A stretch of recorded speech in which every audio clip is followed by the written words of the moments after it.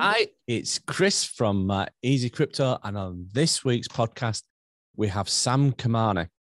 And I'm going to get him to introduce himself and to get him to tell us a little bit more about what he does in crypto. Go for it, Sam. Yeah, thank you. It's a pleasure to be here. And first of all, I'll give you a bit of a background. Last 15 years I've been involved in tech startups. My first startup was in e-commerce space. I built a startup. I sold it in 2015. Then I joined an esports startup as a COO or chief operating officer. I was based with it in Silicon Valley for a short time. Then that company got acquired in 2018. While I was there, I went to all the major sort of blockchain summits and crypto conferences and all that. And I dabbled a bit into building some small minimum viable products and stuff for advising various startups in blockchain and crypto. But after that company got acquired, I came back to New Zealand. Last 20 years, mostly I've been in New Zealand. My family is here and all that. And I wrote books on tech startups. I worked with or advised with or did consulting for different firms in like regular tech startups or in blockchain. But then around a year and a half ago, I saw all my friends, whether they were working for Google or Amazon or didn't matter, they were all leaving, or Facebook, leaving their jobs and either starting their own companies or going and working for companies that work in blockchain or Web3. That's when I thought that, you know what, I want to go into this 100% of my time as well. And I could see the potential, I could see the future. So that's when I left everything else. I started a podcast on Web3 where I interview people and in Web3. So they are founders of other companies and stuff, or they're investors in Web3. So I interview them. And I joined a company called Moonstream.to a few months ago, where we build the building block for Web3 games or play to earn games or so sort of blockchain based games.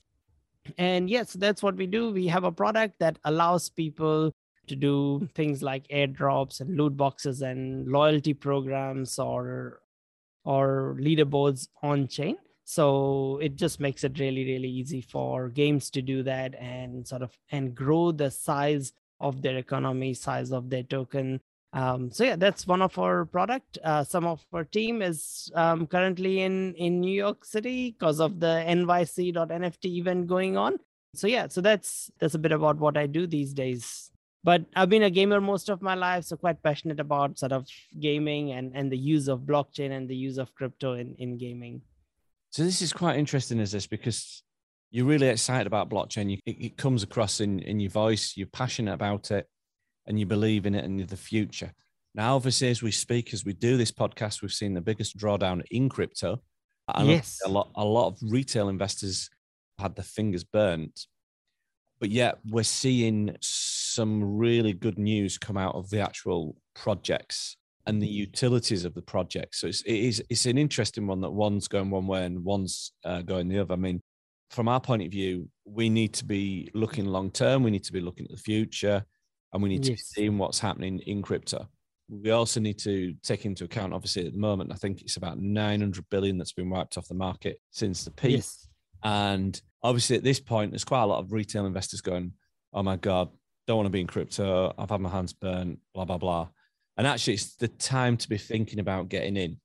Not necessarily, we haven't seen the bottom yet. I don't think we've personally seen the bottom because of I also don't think we have seen the bottom yet. It's like, if I remember, because I've been there, even in 2012, 2013, I tried to mine some Bitcoin. I'm quite familiar with, I love technology. So I was doing Google AdWords in 2004 when people were calling me silly and saying that I should be doing ads on yellow pages and stuff. I mean, back then you have to think of this 18 years ago. 18 years ago, Google AdWords was brand new. I was buying Google AdWords for a few cents and making huge profits out of those. And that's how I started my first e-commerce company and stuff on basis of that led me to it's funny connections. You say that because that's 18 years ago you were doing Google AdWords. 17 years ago, I was doing Google AdWords for a estate agency. We grew to one of the largest estate agencies in Yorkshire. We have subsequently sold it. But at the time, everyone was like, what are you doing that for? Just kept putting a newspaper advert up. Oh, Exactly right. Yes, newspaper advert, radio advert, TV advert, all that stuff. But the thing is, it's all about enterprise attention when it comes to marketing. So, where is the enterprise attention? Like, if I'm doing ads now, the only platform I'd look at is TikTok. There is just no competition to that. So the same thing is like when I look at technology which facilitates other technology, I would look at blockchain. Of course, I would look at AI and VR and all those sort of things, but they are still a bit too early. Blockchain is here right now and it is solving problems. Crypto is here right now and it is solving problems for millions around the world. Even though the most of the things that I see, the difference in the West is, even I live in a westernized country, is that we are using crypto to only trade. People outside of the West are using crypto to do a lot more things that have a lot more utility. And that's where I see the future is going to be really, really bright. It's like I have hired people all around the world. And when I hired someone in, say, Azerbaijan or Nigeria, and PayPal doesn't work there, and so many other things like Stripe doesn't work, and so many other payment platforms don't work, and they only want to get paid in some form of a crypto, whether it is USDC or USDT or any whatever their currency they want to get paid in crypto. They didn't want to get, even when it is a downturn, they will take a payment in a stable coin. So it is solving real problems. And even now, Kenya is leading in form of like one of the leading countries when it comes to sort of microtransactions and paying people using some form of a blockchain. So that's why I'm quite optimistic about the long-term situations. And there is the thing that, okay, I think it's more than 900 billion. I think probably it's around 1.2 or 1.4 or trillion that's been wiped off the market. Maybe I'm calculating in US dollars, but that doesn't really matter to projects which are going to build something that is useful, that will be used by people. And it's not traded just for the sake of trading. If you just you've hit have a token for you've the hit sake of trading, then yeah. you've hit the nail on the head there. Build something that's useful. If it is useful, and both of us would agree that Google is useful, Amazon is useful, Absolutely. and if you build something like that, then you're going to do really well, regardless of what's happening. I mean, Amazon went down by 80% 5 times before it got to the share price where it is now. Yeah. It's all about looking into the future, I think, with crypto. And it's all about, I see crypto as a bit of an iceberg. The Yes. cryptocurrency is what the newspapers publish about, i.e., Bitcoin's gone down, ETH's going to go down. Because it's easy, because there's a dollar Headline. value attached to it, so it's easy. How do you measure the utility? It's a lot harder. Sometimes utility is like, it's very hard to go and see, okay, how many people really are using it for the utility, and how many of the transactions are not just because people are trading it. You say the utility is the iceberg underneath. Yeah. And as long as you build things that have utility, that have value, that enrich someone's life or make someone's life easier, you're sorted for the next many, many years, or you will be one of the richest person. It is the same thing that happened in 2017-18. Market was at peak. There were thousands of shit coins, and there was that were, raising money through VCs and raising money using influencers. Same thing as what we are saying right now. And all those things that were there in 2017-18, that didn't provide any value, that didn't provide anything useful, they all disappeared. But a lot of the projects that we are saying in this sort of bull run, which we saw over the last year and a half, they were all conceived around 2017-18, like OpenSea. Back then, NFT, no one even knew about NFTs or anything like that. But their project, I think, started around 2017-18 or something like that, or just after that. And it's now worth multiple $billion. Last year, they did, I don't know what, 21 billion in revenue or something crazy like that. So yeah, there will be lots and lots of projects that have started in 2021, and they're starting now in 2022. And the real potential of these projects, we are only going to see by 2025, by the time they are built and starting to provide value to people. So if you are a young person looking for a job, go and find one of these projects, that is providing value to people, and join that and be part of their founding team, just like the Ethereum name services and things like that. They were all born 3-4 years ago or 2-3 years ago. So the projects that are starting now in this crypto winter, they're going to be massively big. They're going to be worth billions of dollars by 2025. And you could be part at the ground level of some of those projects now. So this is a fantastic opportunity. I want to delve into a couple of things. Sure, go for it. And that is my wife's put, because my wife does all the notes. She does all the research. She's an amazing woman. Behind every great... You guys are an amazing team, man. Yeah. That's so good. She has put this, that you're a part-time artist. Now, the reason I bring that up is virtual art galleries, NFT. Yes. What's your experience in that? Have you got any interest in that? Have you delved in? Yeah, absolutely.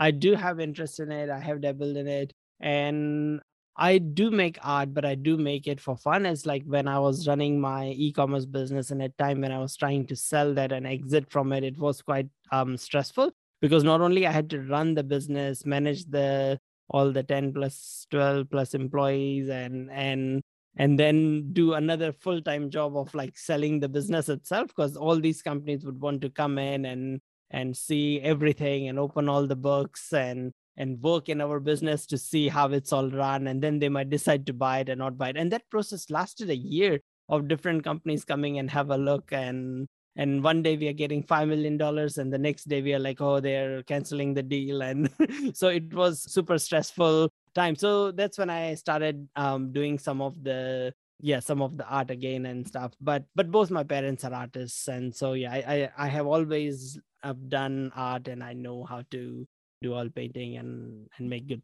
paintings and stuff. So I did that for fun. I don't commercialize it, because commercializing it is a whole different ball game itself. You have to build a brand around it, just like any crypto project, like, or any NFT project. You have to build a brand around it. You have to network with the right people, and you have to be in the right galleries at the right time and have the right buyers and the family offices involved and stuff. And so it is the same thing with NFT projects. There are lots of criteria that makes an NFT project a success or a failure. Like one of that is community. You have to nurture a part of like a strong community. You have to give them a reason to believe in you. You have to, it always helps if a larger brand name is associated with it. I mean, a few months ago, Snoop Dogg was that brand name, or Gary Vee was that brand name. So it always helps if there is a brand name of like a big brand, whether it's Nike or Under Armour or any sort of a consumer brand is attached to it,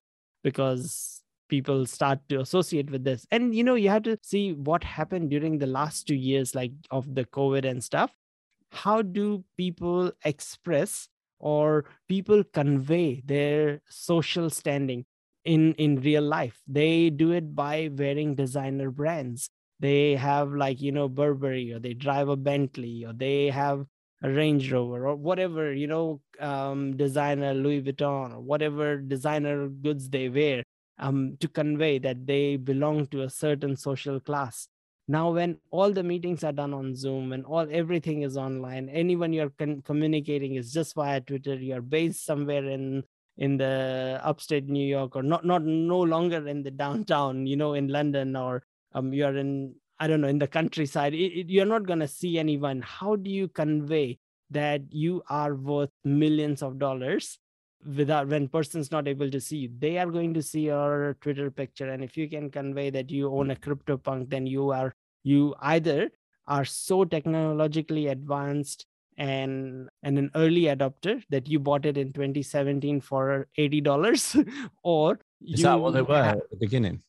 Yeah. And at the peak of the market, they were $3 to $6 million each. Or you have so much money that you can spend $3 million or 2 million pounds or something on a JPEG image that you don't care. So it conveys the social status, and anything that conveys social status, you can command a premium price for, which has always been, whether it is the largest diamond that you want in your crown, or it is whatever it is, it's a massive social status conveying thing. So that's part of the reason why NFTs captured the gist of the culture so much of 2021. Now 2022, the world is opening up. People are meeting again. People are going to conferences. You can go back to your wearing your designer brands, and you no longer need to rely on the JPEG image. I mean, that's just one of the factors. There's of course lots of factors. Of course, there's government not printing as much money, so that money is not flowing back into the crypto and the stocks and the property and the bonds and all these sort of things. So there's multiple factors, but that was one of the factors for the boom time in the NFT market. Now, I want to delve down into between Web 2 and Web 3. Yep. My background is investment banking and development, as in computer coding. So I think it's a good subject to talk about to educate the viewers as to what Web 2 is and what Web 3 is. Yeah, sure. So Web 2, I mean, let's say like Web 1, back in the 1990s and stuff, late 90s, there were all these websites. They're all like static blogs, lots of text. You can read there. Some of them, you can write your own blogs and stuff, some places, or you can write your own messages and stuff. That was more like Web 1, like where you just read and write. Web 2 came and then it added another aspect, and that was sharing. And that gave rise to all these different social media startups, such as Twitter, Facebook, LinkedIn, YouTube, all those. You can say you can add your comments, you could share those videos or text or images and Instagram and all those sort of things. And it became a lot more viral. It became a lot more social. So it was read, write, and share. That was Web 2. And also it was aided by the advancements in mobile technology. So it allowed more people to share a lot more easily. Now we are reaching sort of the new era, which that's why there's all these technologies coming together that people have been working on for ages, such as virtual reality or augmented reality and artificial intelligence and all those, along with blockchain. So blockchain does allow certain level of decentralization. So you don't have to go to the sort of the stock market or anything. A lot of the platforms are creating their own tokens and rewarding people for using their platform, or allowing or creating governance tokens to allow people who use the platform to dictate what they want to be done on the platform. So these are still extremely early days, but that is what Web3 is. Web3 is read, write, share, and then also own. So you own the platform, because currently when you participate in Facebook or Instagram or LinkedIn, the more messages you write on it, the more things you share on it, they are not rewarding you with any money or any stock in their company or anything. Even though you are doing a lot of their work, you're doing the heavy carrying of the platform. Whereas Web3, it changes this. They can reward you with either their own governance token or either their own sort of utility token for doing certain tasks on the platform, such as the more things you write on it, the more things you share on it. So that is sort of the key difference or the promise of Web3. Now, it is all not that simple, because we live in a imperfect world where people have greed. And so sometimes they do give out tokens, sometimes they don't, sometimes not every token is the same. Some have a lot more inflation built in it, some don't. So you of course have to do your own research. And that's why I was like, before we started, I was saying that, I will never advise that go and buy this token or go and buy that token. The only thing I'd advise is that do your own research before you invest into any sort of asset and stuff. Yeah, I mean, obviously we're seeing a big change in Web3, and obviously we've got the Web2 platforms, Amazon, Facebook, Google, and obviously we're seeing a number of Web3 platforms starting to compete with the likes of Facebook, and got the likes of Minds as an example, which is just started gathering some traction. Got 6 million members now. And obviously it's nothing compared to Facebook, but I think it's a case of these are ones to potentially watch and see what happens. We've got Ever, which is and we'll put links in the show notes to these. Sure. So that people know. Ever is an alternative to Reddit. Then the alternative to Twitter is Mastodon. So Yes. there's quite a few. And then we've got Yeah. LBRY, which is the alternative to YouTube. There's a lot popping up. There are, and there is not a clear winner.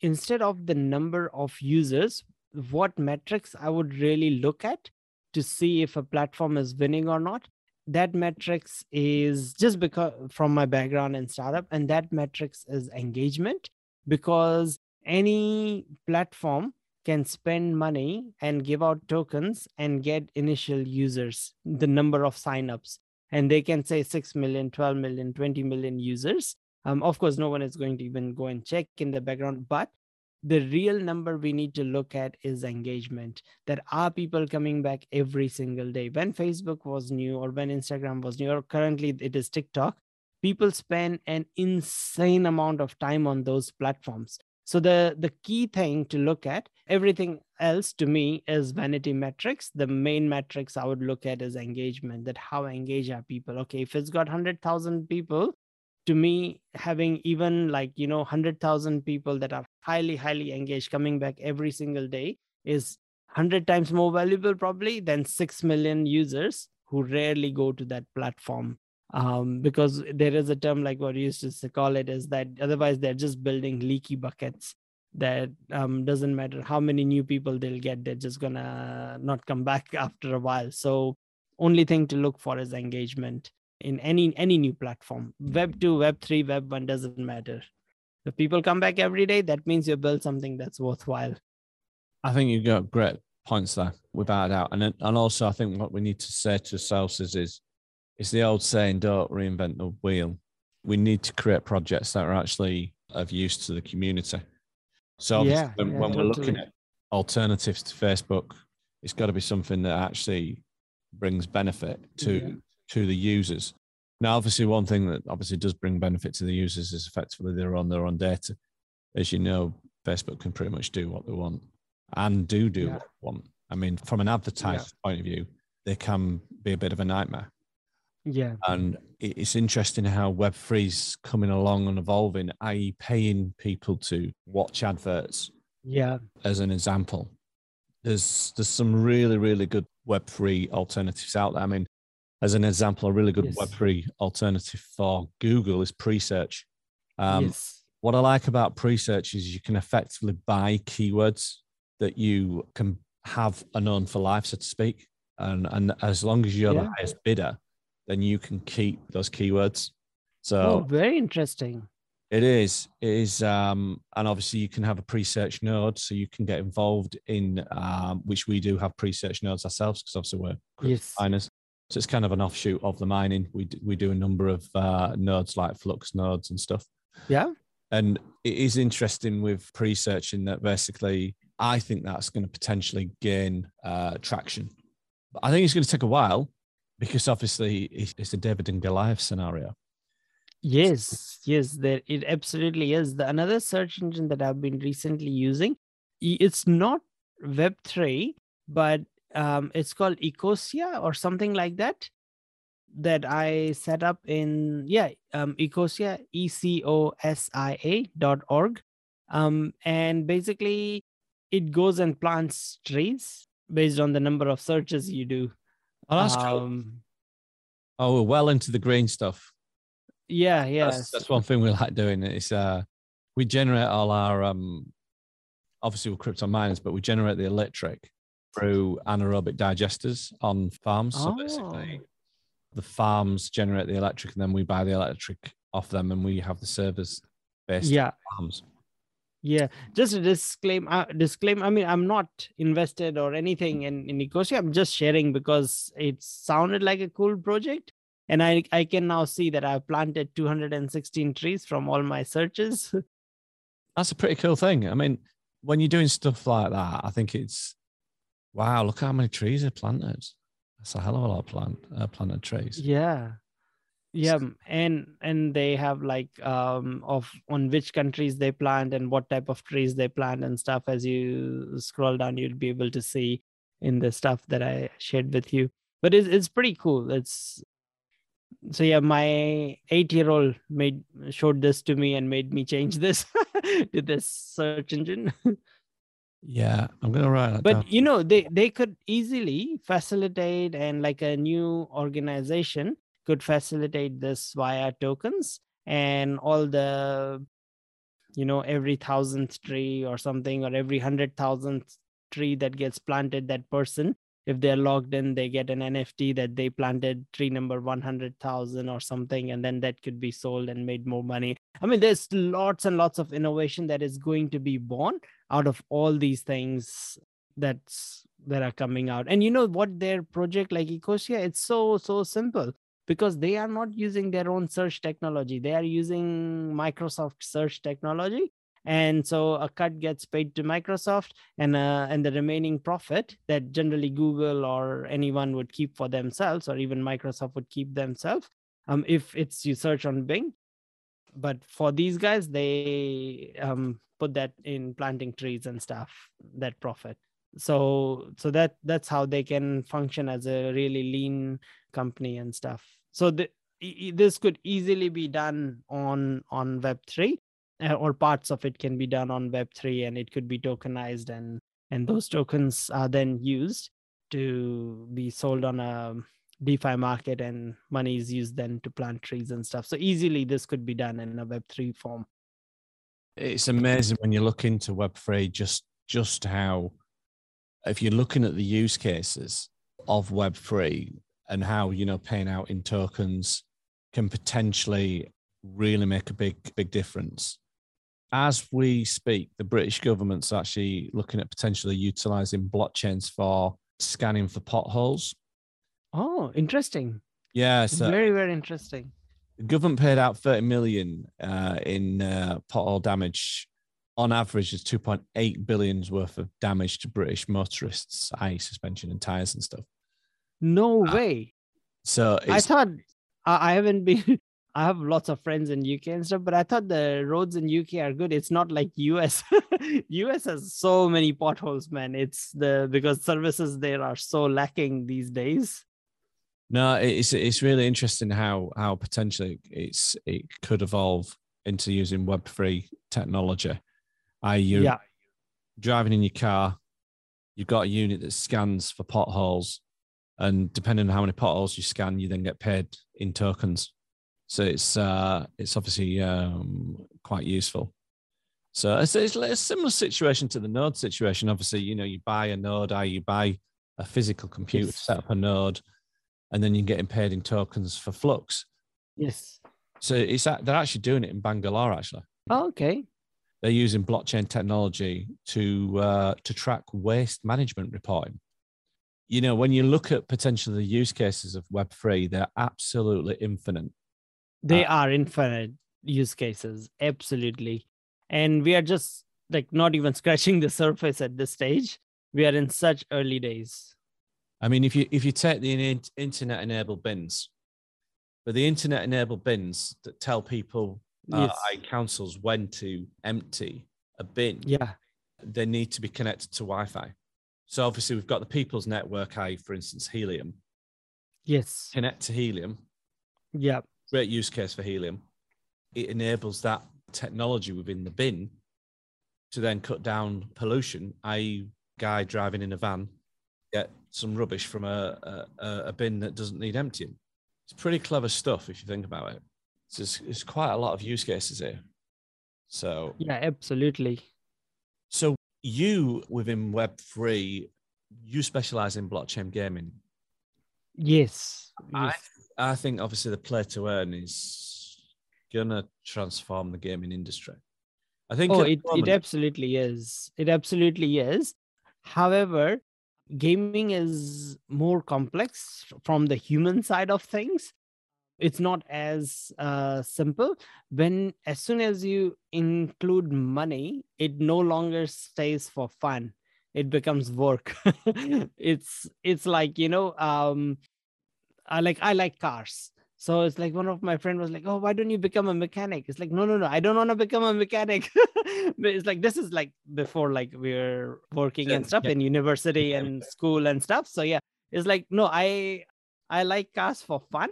I want to have a drive. I want to, rent a convertible, like a Mustang or something and travel around in US, and which I've done. And I've done that in a few different cars and convertibles and stuff. And I want to do things like that that are fun. I don't want to make it my livelihood. Otherwise, I'll hate it.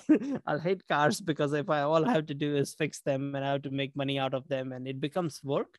And that's what's happening. We have seen that as soon as the play to earn games, people in Philippines and Indonesia and stuff in Southeast Asia, where they're really prominent, millions of players there. People are starting to approach it as work, as a 9 to 5. Locked to peg Axie, didn't they?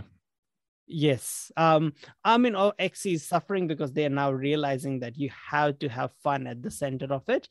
Money can come later. Money can make it give rewards or things like that as later on as a thing, but fun should be at the center of it. And a lot of game developers saw this as an easy win, that they'll get so many players quite fast, and they can get some VC money and funding, and they can build a big company really, really fast, which is true. But then if you don't have fun as the focus of it all, if you don't do your gamification right, then people are going to leave as soon as there is a next game or a next project paying them even 5 cents more per hour, because if they're not having fun, then they are not emotionally invested in it. They'll just move from one to another game a lot faster. It's a really good point you make there, because a lot of these games have, like you say, suffered peg Axie. The coin's gone to zero. The horses have gone to zero. Yes, absolutely. And that's bound to happen because people had no emotional attachment. They just went to the next project immediately. But the whole premise of blockchain gaming is that the number one utility comes is that if you've played any game, whether it is FIFA or whether it is, say, Call of Duty or, I don't know, Mario or anything like that, you cannot move your characters from one game to another. As soon as you switch off your console, your computer, your mobile phone, that game, all the characters in that, they die for you pretty much. If you never go back to that game, though, that's the end of it. But now with blockchain gaming, you can take your characters out as an NFT, and then you can sell them on an open marketplace. You can gift them to your niece or nephew or your son or daughter, and then they can play with those characters, and then they can sell them on as an asset when they are done with it, when they don't want to, and someone else can come in and take over from that character from there on. So the 200 hours you invested in upgrading that character are not wasted. You get something out of it. So that's what I see. And the other benefit is that interoperability, that you can take your Mario and put that Mario into FIFA, and that Mario can run around in that stadium, and you could do things like that in a purely sort of a blockchain based environment. And it has been done. It's like Steph Curry released his shoes when that's a NBA player, basketball player, when he got like 3,000 3-pointers or something. He released 3,000 shoes in NFT form in collaboration with Under Armour. So you could buy those as an NFT. You can put those shoes on your feet in Decentraland, which is like a metaverse. So your character will wear his shoes. But then if you choose to move to Sandbox, another metaverse platform, those shoes will come there and they would look of that art style. So you have this interoperability. You could take them from game to game, from one universe to another. And it's only limited to the creativity of the game developers and those metaverse developers and stuff. So this interoperability didn't exist before. It has only starting to exist because of blockchain being this independent, because it's not linked to just one company. You could have that number, that NFT number, which is just like a token number, and you can then sell it on any marketplace like OpenSea, Super Rare, Rarible, anywhere, or you can take it from one game to another and stuff. So that's where I see the real potential. And then if you make money out of those selling those NFTs that you used to game with, it's a bonus. It's great. You got something out of it. But if you just keep money as the center of it, money corrupts people, and people immediately want to trade. And that's what I have heard from good projects as well, that they are sometimes creating things for the fun of it, and immediately people want to trade, immediately people want to game the system. And because that's just human nature. So pros and cons of anything. It's interesting you mentioned about, people are focused on money, money, money, money. Yes. And trading the coins. My mentor, my background's investment banking, and one of my mentors always used to say to me, Timothy Morris used to say, context is king, trade the charts, and the profits will just come naturally. And obviously, it's the same with business. Focus on what you love and what you want to do, and you'll be successful at it. Now, I just want to touch base on a couple of things. You mentioned about the metaverse. Yes. What do you think the future is for the metaverse, in particular for businesses? How can businesses actually harness the metaverse and make money out of the metaverse as a business owner? Absolutely. It's still yet to be seen which metaverse platform will be the winner. There's quite a few like Decentraland and Sandbox, and there's quite a few and everyday new ones coming up. So we still don't know which one platform will turn into Google or Facebook or Amazon or like those like really big ones. Whichever one does turn into a big one, their land pieces or their properties inside the metaverse would be worth the most. So people are at the moment speculating and buying pieces of land, and especially if they say, okay, you can buy, they want to buy a piece of land next to Snoop Dogg or next to that, because then they think that more people will visit and stuff.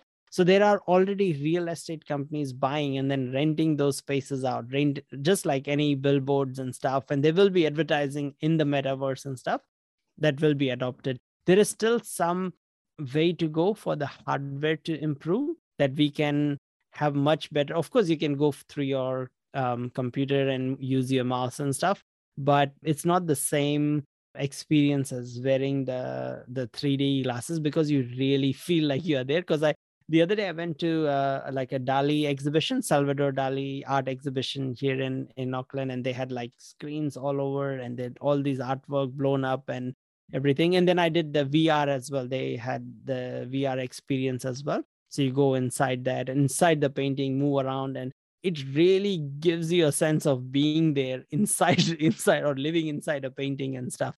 So a lot of the experiences can be taken on there. And of course, as there will be an opportunity for more remote sort of working. Everyone in my company works remote. That is a common characteristics of a Web3 company. So you would be able to do meetings and stuff and see everyone around, sitting around and stuff, and forget that you are not there, because it does give that sort of an experience. So definitely there's just, as you said, the number of opportunities are absolutely countless. It is the massive iceberg underneath that we don't see yet. And the other principle is of skeuomorphic or skeuomorphism. I don't know if you have heard of that term before, or you've come across that when iPhone was brand new in 2008 and 9 and all that, all the icons looked like real world counterpart. So like the music player or sound would be like a cassette tape recorder, and notepad would be like a real life, like a notepad like this, with the ring binders and everything and stuff. So because it's like skeuomorphism, it's called like imitating real world. But then over time, it reaches a point where all the things made in it are completely new, and there is no real world counterpart, because they're only possible because of the phone. So then you come up with all sorts of icons and logos, because there's no way to. And then over time now, Apple does not even try to make it look like the real world counterpart. It makes it more and more abstract. So these sort of, what do you call, functionality will come in future, which is non-skeuomorphic, and we wouldn't like, we have never seen anything like that before. Just like when we had those massive brick Motorola phones back in the days, and if someone thought, oh, do you want a better phone, all people would think is a smaller phone, and still doing the same thing. People wouldn't think of Instagram, or people wouldn't think of TikTok and watching funny videos on your phone, or watching and looking at someone's food picture from the day before, because that's just not what we are thinking. And just like that, what blockchain is going to bring in the next 5-10 years, we are not thinking because we just cannot think. We have not reached there incrementally yet. So we will get there. Now, got a couple of questions for you. Obviously, this is Yes. a crypto-based podcast, but we've got a lot of entrepreneurs that listen to this and businesses. Yes. So what advice would you give to yourself if you were going to start out again? Oh, absolutely. First of all, I have always wanted to speak at events and do this, what I'm doing right now, and meet amazing people like you and all that. And for some reason, I didn't do it for most of my life. I only started in 2019 or 2020. I started doing all this, and I'm having so much fun. Last week, I spoke at probably 6 different podcasts and 2 different events. A couple of them were really big events as well. And it's I just didn't do it for some reason. I thought, oh, it's not me, it's other people and stuff. And just one day I started doing this, and it's just because every time I used to go to a conference or an event, and my wife used to ask me, oh, so how was it? And it's oh, I could have done a better job. And so she was okay, so why don't you? So then I started talking, I started writing books, I started going and speaking at events, hosting events, moderating panels, or being in the panel, and I'm having so much fun. So I wouldn't hold myself back up. It was a mindset shift more than anything else. And I would have that mindset shift 18 years ago, because all these things compound, or even 20 years ago. Yeah, these sort of things compound just like money. And these things compound a lot faster and much more. So yeah. So if you are waiting for something, just go for it. Have that mindset shift right now. Mindset's absolutely critical to success. Yes. Yes. On my door, on my exit door of my offices, for my staff, I have the words, your attitude determines your direction. Yeah, so going true. out the door, that's what they read last. So true. And especially in your field, in finance, which you have come from, I've seen mindset is everything. You have to have the right mindset, because there'll be good days, there'll be bad days, but you have to, you have to have the right mindset. Absolutely, really, really do need mindset at the moment for crypto. And actually, Yes. It's actually an interesting one we should potentially get some people on podcast for mindset, because at the end of the day, this is when the real money is made. When we are heading towards the bottom, we could see further downside. I think potentially you could see Absolutely, potentially 375 as an example. But my point is obviously if you're DCAing in now and you've not given up, then you're going to make some real money. Because the fact is someone said to me, a friend of ours said to me the other day, they said, are you really depressed with what's happened in crypto? Because obviously you're big in crypto. And I said, no. I says, I'm going to put it to you this way. I said, yes, I've lost money, just like probably everyone else. I said, if you were to realize your actual losses on paper. But I look at it this way. If I had bought Bitcoin at 69,000 at the peak, when everyone was saying it's going to go to 100,000, my downside risk is immense because of the pump that we've had. I said, now my downside risk is now lower. Is a factor of 3.5 at the moment compared to that. And ETH is even more from where ETH is now from where it was. So you've got a massive potential. You've got once in a lifetime opportunity. And I think that's the best way to look, because you will make your 10x gains. You will make your 100x gains. Now, you wouldn't have last year. There's no way, unless you absolutely got lucky or you had inside knowledge to speak, that you'd be making the 100x gains. Yeah, 100%. So that's my take on where we're at as we speak. So I have another question for you that's always a good and interesting. Yes. I have a couple of actually very interesting ones. What is your formula for success? If you could describe it in one sentence, what is the most important part of your formula? I don't think I have made like a mathematical formula, but it is more sort of, I optimize my life to 2 things. And number 1 is working with the best people in the world, because that has a huge impact on how you feel, how happy you feel, how sad you feel, how much you learn, how much you grow as a person, because people say that you are an average of the 5 people you spend time with. That is so true. You show me someone's 5 friends and I can pretty much even tell you how much money they have in their bank account, because it is just so true. So that is one thing I optimize with, is that I want to work with the best and the smartest people in the world. The second thing I would say is that I would like to build something that is really, really substantial in future. So I try and gain all the skills to move towards that. So whatever is needed, I do that in that stage. I mean, whatever is needed to get to that point, I try and learn and acquire those skills along the way. So that is how I sort of formulate my life around. I look at these 2 criteria, and does it match it? If yes, then yeah, let's go in that direction.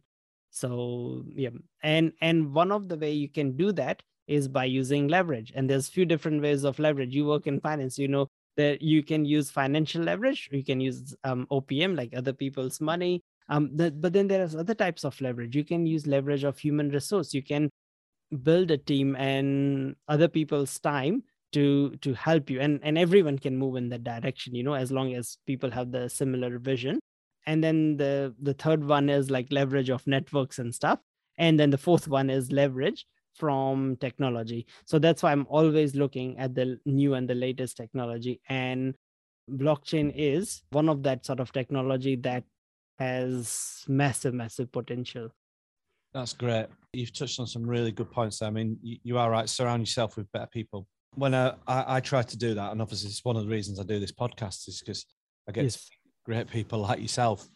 And it's truly inspiring when you're around people that are actually positive and also have a more in-depth knowledge stroke experience in a particular aspect that you need to gain knowledge in. It's not so much the what, it's the who. And I mean, we're part of the ClickFunnels community, part of 2CX. And one of the things when I sold my property business, I always wanted to become number one within the property business, within Yorkshire. And I didn't do. And I then analysed and looked at it and said, right, we were weak in marketing. Hence the reason we joined up with ClickFunnels. And I've learned so much from the guys at ClickFunnels, and they're highly successful, absolutely different types of businesses, whether it be marketing or whether it's gym businesses or supplements, or you can pretty much apply a lot of what they do to any type of sector. And they always go, it's not your what, it's your who. I.e., who is the best at X, who is the best at Y, and that's where you get the information and you learn. Yeah, it's Russell Brunson, right? ClickFunnels. He is our mentor in the marketing. Very strong at marketing, extremely good at marketing. I would say, I mean, I'm not just saying this because we were in this community. I would say he's the best marketer in the world, hands down. He's up there on the top 10. He's amazing, and he's also a great guy. He's actually a very, very likable guy. So you always buy from people that like and trust. And exactly right. Now, what motivational quote inspires you? We'll end on this. I know I read that and I thought, okay, which motivational quote inspires me?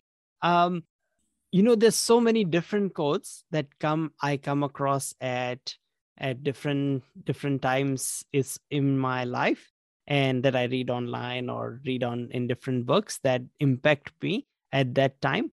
But one book that I highly recommend, it is full of quotes. It's a very short book, and it's called It's All in the Mind by Russ. It's by a rapper. It's all in the mind. It's all in your head. Sorry, It's All in Your Head, and it's by Russ. And I wouldn't recommend you to read that book. I would recommend you to listen to that, because he's a rapper or a singer. Right. So you don't get the music, notes and stuff. And it's just his story and how it is all about mindset, and it's all in your head. It's only 1.5 hours long, and I've heard it so many times. And it is so good that, you have to believe in it. Like, you have to believe in it before even you've got it. in your success. But he says it in a much more lyrical way. He says everything in so much better way, much better storytelling, much better music. So I can't do justice, but yeah, do check it out. I whenever I need inspiration, I listen to that book again because it's so short. It's good, actually, that you bring up reading a book multiple times, because a lot of people will try and read as many books as possible, me included. I do try and read a book a week. But that's fantastic. There's certain books that I do actually read over again. Yes. Because I learned this from a guy called Alex Hormozi, which again... Oh, I love him. I love Alex Hormozi. Yeah, one of the best marketers. Alex Hormozi reminds me of Russ, pretty much.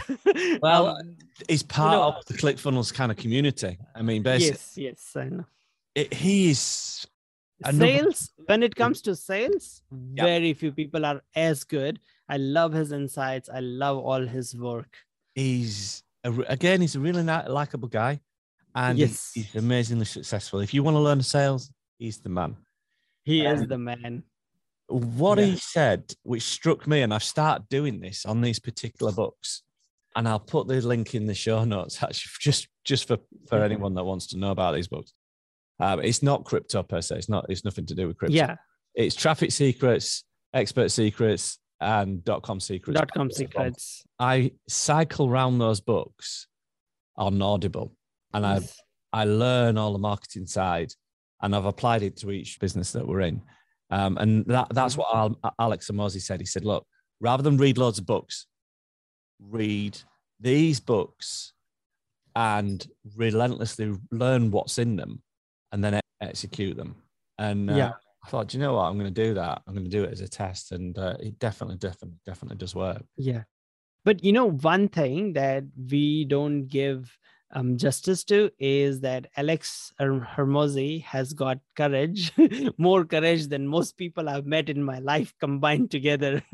I don't know if you know of Alex Hormozi's personal story and all the things he had with the setting up the gym training business and all the times he lost money and and so many times he lost money and came to bankruptcy multiple times and everything that he's done. But very few people have balls like him. Like, he is just insane. It's like, as soon as even there is a small spark or a small chance of success, he can go all in, put all his chips on the bet and go big and hire like 6 more people. It's like the first guy he's just hired and he's got hardly and put everything on credit card. And there's few people I know there are like that. But most people don't have, and that's why we are not going to be able to move as fast as him. We'll be moving 3 times slower because we are not going to bet our house and car and all our credit cards and max out everything at even a slightest chance of success. So we'll do things a little bit slowly. So I have more realistic expectations when it comes to like growth for most people, because he's in a different level of courage that he can apply. No, he is really good. I mean, obviously, our story is when we sold the property business. Yes. We then we said, hey, let's try and create the WeWork in Yorkshire. Yeah. And we were doing all right. We had customers like Sky and Channel 4 to name a few. And then COVID hit and it killed the business. Oh, man, that would be so hard. It's not your fault. No one's fault, And it was an interesting one because that's when I read his book, because I was like, how do you come back from being on the brink of, in a financial ruin? Yeah, absolutely. It was a disaster. There's no two ways about it. Yes. And this is when we actually discovered crypto mining. We discovered that we actually discovered the crypto back then. And that's when we went all in into crypto and all into crypto mining. Now, it's interesting. We've seen this massive pullback. So obviously the machines aren't earning anything like what they were. But the fact is, I do see that the potential of the use case of these machines in the future could potentially yield amazing results. Absolutely. Because I heard that it takes even up to $32,000 or something to generate 1 Bitcoin, and the 1 Bitcoin's value is around 21 now, or what was it last? Yeah, something like that. You're looking at the likes of, say, Riot, or Marathon, who are the biggest. They can generate a Bitcoin for about 7,000. Oh, wow. In electric. So obviously they're still making money. It's the smaller miners that aren't. I mean, certainly, obviously, just like everyone else, we've been affected by the downturn in the actual prices, because the prices do actually matter quite a lot when it comes to mining. But we quickly kind of recognized it, you know, when we got into this, that it's actually the cost of the electric, hence the reason we moved pretty quickly to generating our own electric. Yeah. But it's interesting challenges, there's interesting times. There's no two ways about it. It's absolutely. It is, but obviously I see it as an exciting time. I do. I really do. So other people might think I'm a bit nuts, but I do. I'm really positive about what's happening. Yeah. I think just talking about the quote and the stuff and listen to that book. It's all in your head, because it's all along the same lines of like Alex Hormozi and the guys that you mentioned, and Russell Brunson and stuff. So I think you'll enjoy it. And the thing is that he's so smart, man. The way he organized his music and distribution and stuff, that he's making like 10-15 times more money than most other rappers and stuff, even though he's like that many times smaller. He's making something like, I don't know, 11 or 12 million dollars in net few years ago, when, you know, all the rappers, when they make like a $1 million contract with a record company and they are celebrating, and then he's like breaking down that you're a fool. It's like you're taking $1 million and then you'll have to pay 300,000 in some sort of a fees to your different agents and stuff, and then 300,000 will go in tax, and out of 300,000 you bought a car and you did this, within 6 months you're gonna be bankrupt. He's so good. He's like, but then the model that he did for himself, and he's making like 11 to 12 million net after paying everything. So it's pretty smart guy. Awesome. So, well, I'm definitely going to download that. I'm going to get it on Audible if I can get it. I did listen on Audible as well. So it's there. It's been a pleasure. It's been an absolute pleasure. Likewise. Where can people reach out to you to find out more about what you do? Yeah. So if you're building a Web3 game, blockchain game, or interested in it, reach out to me. Would love to connect with you. You can reach out to me on Twitter or LinkedIn. LinkedIn, I'm quite active. So Sam Kamani, SAMKAMANI. Or look for me on any audio platform. You'd find my podcast, or I'm guest at multiple podcasts and multiple places. So you'll find me on internet. Just search for my name and you'll find me probably. So it's been a pleasure. And that brings us to the end of the Easy Crypto podcast. One day, crypto will be easy. That's what we hope. That's fantastic. All righty. Bye for now. Thank you. Thank you for joining me today and listening to this episode.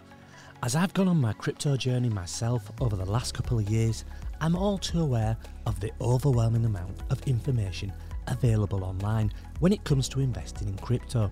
So thank you for choosing the Easy Crypto podcast. It means a lot to me. Hopefully what I've shared today will help you on your investing journey, just like it did me. There's no reason why you can't go and make use of what you've learned today straight away. I'm living proof that these secrets and strategies I've shared with you do work. Please by all means feel free to share this with someone else you know who could benefit from it. That's the quickest way that we can build a collaborative community where we can share tricks and strategies which can turn our crypto investments into big profits. In the meantime, make sure that you subscribe to the podcast so that you never miss the latest tricks which could transform your crypto future. Every week we'll be covering a different aspect of crypto investment, so whether it's NFTs, mining, or the metaverse, you really can't afford to miss out. Thanks again for tuning in. I'm Christopher Hitchin and this is the Easy Crypto Podcast, and I'll see you next time.